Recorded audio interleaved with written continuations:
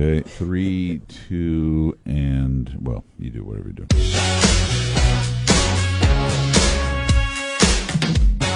Welcome to the Greg and Dan Show After Party. You're not the boss of me, Greg.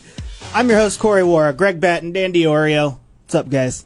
Rolling. Hi. How you guys doing today? Hi. Did you say pie? Hi. I love pie. Oh, I got to tell you a funny story. Funny story about misunderstanding what somebody said. Mm-hmm. So my wife, Yvonne Greer, works at WMBD Television in the afternoon. She hosts a show called Living Well, right? Yep. 3 o'clock live. Mm-hmm. She's in the newsroom. She's doing her work. And sometimes they throw a question around, round table question around the newsroom. Mm-hmm. Like, what's your favorite pizza or whatever? The other day, when we were looking at some inclement weather that might keep people inside, the question was, what's your favorite thing to do when you're holed up because of the weather? And without looking up, my wife said, wine and Wii. She likes to play Wii. Yeah. Everybody thought she said wine and weed. And she said the place went silent. And she looked around, she's like, I said we. I said we. I love to see that. Man, Hello now, wine and weed. Wine and weed and we. Oh, you can do all three of them. Wine, weed, and weed. Wine, weed, and weed. Oh, the triple W. Yeah, can you mix weed with alcohol? I feel like that'd be a mess. I don't know, man. Well, look, people mix alcohol. 90% of the country mixes alcohol with their antidepressants. Well, that's true. Yeah. Well, speaking of antidepressants, that leads me into this conversation. I want to talk about the M&M video that came out recently. Can you explain that? Well, he's got a song called, do you remember the name of the song? Darkness. And we were told by our friend Mark Alghini. By the way, did you hear a little bit of Simon and Garfunkel at the beginning? Oh, yeah. Yeah. It's all through the song. Oh, is it? Yeah, it's all through the song. Darkness, my friend. Yeah. Nice sample of that.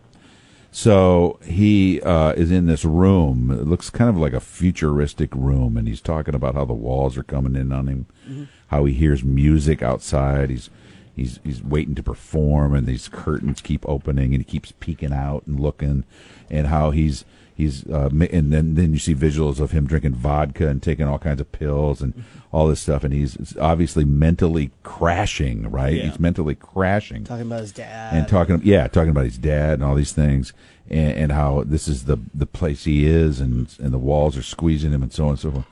And I can't explain it exactly well at all. I'll just say that it morphs. So all of a sudden, you're no longer looking at M&M. You're looking at an older man with a beard who is doing all these same things, but now he has all these guns, and you realize you're looking at a reenactment of the man who killed all those people in Vegas a couple years ago by blowing out the window and just mowing them down, right? And it's just wildly gripping. Yeah. Not gross. There's one scene where that man kills himself as the cops are coming in. That's a little bit. I mean, you see a little blood or something, but it's so. And I don't know. I know Mark was worried about talking about that video too much a little bit because I think he thought it was anti-gun or something. Yeah, that's what the big online people are saying, that it's an I don't think that's anti-gun at all. And they're like, political statement M&M is not fun. And that leads me to this question. I don't think that's a political statement at all. Yeah, I think it was all about mental health. It was all about the fragile nature of humans' brains. Yes. And of course, that guy chose to act it out with a gun, but it wasn't degrading guns any more than it was degrading vodka. Mm-hmm. And then how do you look at that video and say that Hillary hates Bernie? I don't know how people got out of that. Out of what video? I'm just kidding. Oh, my gosh. You're killing me. I was like... You know what? There has to be at least some people out there who wrote a comment like that. Yeah, because the Bernie conspiracy theorists are everywhere. But my question is, with a lot of people are mad about that video because they're like, oh, you're making us understand that guy and showing him that we should care and all of that. And it's this interesting phenomenon. I don't care about that guy. Exactly. They were also had the same conversation with the movie The Joker, and they're saying, well, why are we doing a movie about this terrible person that's going to inspire people to do that? are we too afraid to, like, we'll talk about it on the surface level of what's going on, but are we too afraid to really learn what happens to No people? one wants to talk about real issues. Yeah. We don't want to. We don't want to talk about race issues, really. We want to, because in order to do that, you got to talk to somebody from a different group of people. Yes. And you don't, and all sides choose not to. Excuse me, the conversation about weed, we were just joking about weed a second ago. We're not having real conversations about the consumption of that product. Oh, without a doubt, yeah. We're not saying, all right, how are we going to handle this? And we're just talking about it with rules and laws, but not the real part of it. Yeah. What if you want to start doing it? How do you do that and not hurt yourself? Or I don't know. We're terrible at talking to each other. Yeah, it's really weird, and I'm not trying to put like M&M or the Joker as this, pillar of talking about like mental health and all of that, but it's so weird to me, especially in the I really love art, I love movies and what they can do and make people think, and when did we become to the point where we shouldn't watch this? But like, do you have such low self-esteem for us as people? No, we've always been that way. It's really annoying to me. Like, in the '60s, when Danny, give me some troubadours in the '60s, John Sebastian and Creedence Clearwater and all those guys, Bob Dylan, obviously Dylan. Yeah, I should put him top of the list. He comes out and sings a bunch of songs that ask you to start thinking about stuff. Guess what? Everybody wanted to do. No, bring up that stuff. He's a hippie. I think it's, to be honest with you, I think it's older people that our reaction to those questions of your own values. Yeah. Our reaction to that is, nope, shut it down. Don't want to. I think younger people are like that too, because with the Joker, there was a lot of younger people, younger than me, that were just like, oh, we shouldn't, well, he's a white guy who was going to go crazy and kill people. But it's not, like, obviously race is a thing and everything, but we just put ourselves in these corners and we don't think, and that just really bothers me, that we just shut everything out without thinking. Like, well, but here's the deal: not everything is. Dude, we're exhausted. True. People. I don't have time to be thinking about every dang thing everybody else is thinking about. Yeah. I just want to go to work. I want to go home. I want to be with my family. Everybody did not bother me. And when I get bothered, then I get mad and I say something mean to somebody on Facebook, or I cut them off in traffic. I get why we're going the direction we're not valuing the right thing. But I know, here it is. What is it? You're going home. I just want to be with my family. But guess what's still right there? Your phone. You can't separate. You can't go home because everyone's looking at their phone, and they're constantly looking at that stuff. That is a very good point. I don't disagree with you, Danny, and I see it in myself all the time. All the time. I'll be completely happy, and then I'll look at something. I'm like, God. Yeah, I get all grumbly. And it may not be Facebook. It may just be a story. You don't have to know what everything's happening at all given times. Yeah. And that's why we need the Welcome Back Kotter channel, so you can just go home and watch mindless TV or Three's Man, I've Company. been watching some older television shows like that back from when I was young, and like, what was I watching the other day? Like Barney Miller. Remember Barney Miller? Oh, that was great. No, dude, they were terrible. They were. The writing was. I watched Archie Bunker the other day. No, on the Family. I mean, but I watched All in the Family. I'm like, you could not do that show now. Well, but here's the deal. Nobody back in those days, you couldn't do it then because nobody really realized that they were making fun of Archie. It was like the Stephen Colbert Report when people are like, "Yeah, I love that guy." He's making fun of conservatives. He's not really conservative. Anyway, go ahead. But yeah, I don't know. Obviously, I talk a lot on this podcast and everything that mental health is a big issue with me that I want people to talk about. How do we get people to talk about it? Or can we? I don't think we're going to ever improve very much, to be honest with you. It just worries me. Well, because we all have something. Yes. Right. Every one of us does. And most of the country's on antidepressants. How do we not talk about it? Well, I think, I think we're all dealing with something in our own selves that either we are afraid of, we're embarrassed to talk about, we're scared, lots of different things, we're angry about, but to talk about it's tough. To anybody that's ever been to therapy, and I've done that a number of times. It is really hard to say your stuff. Yeah, and that's why it takes a while, because before it takes a minute to be able to have the courage to say it. Are there therapists who are like just fun and goofy?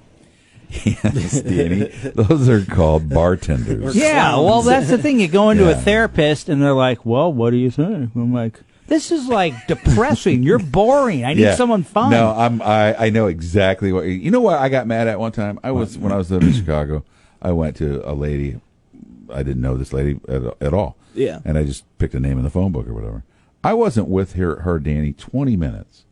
20 minutes. Mm-hmm. And she was prescribing antidepressants to me. Yeah. See, that's just and bad. I was like, you don't even know me. Yeah. We haven't even scratched the surface. I want a therapist who's like there and goes, I do that all the time. Yeah, I'm just as messed up as you are. See, but you Where's are, my papers? I can't find my papers. You are wanting a therapist that would say everything you're doing is okay. Yeah. When you would, but therapists never tell you what you're doing is wrong. I've never had a therapist say true. that.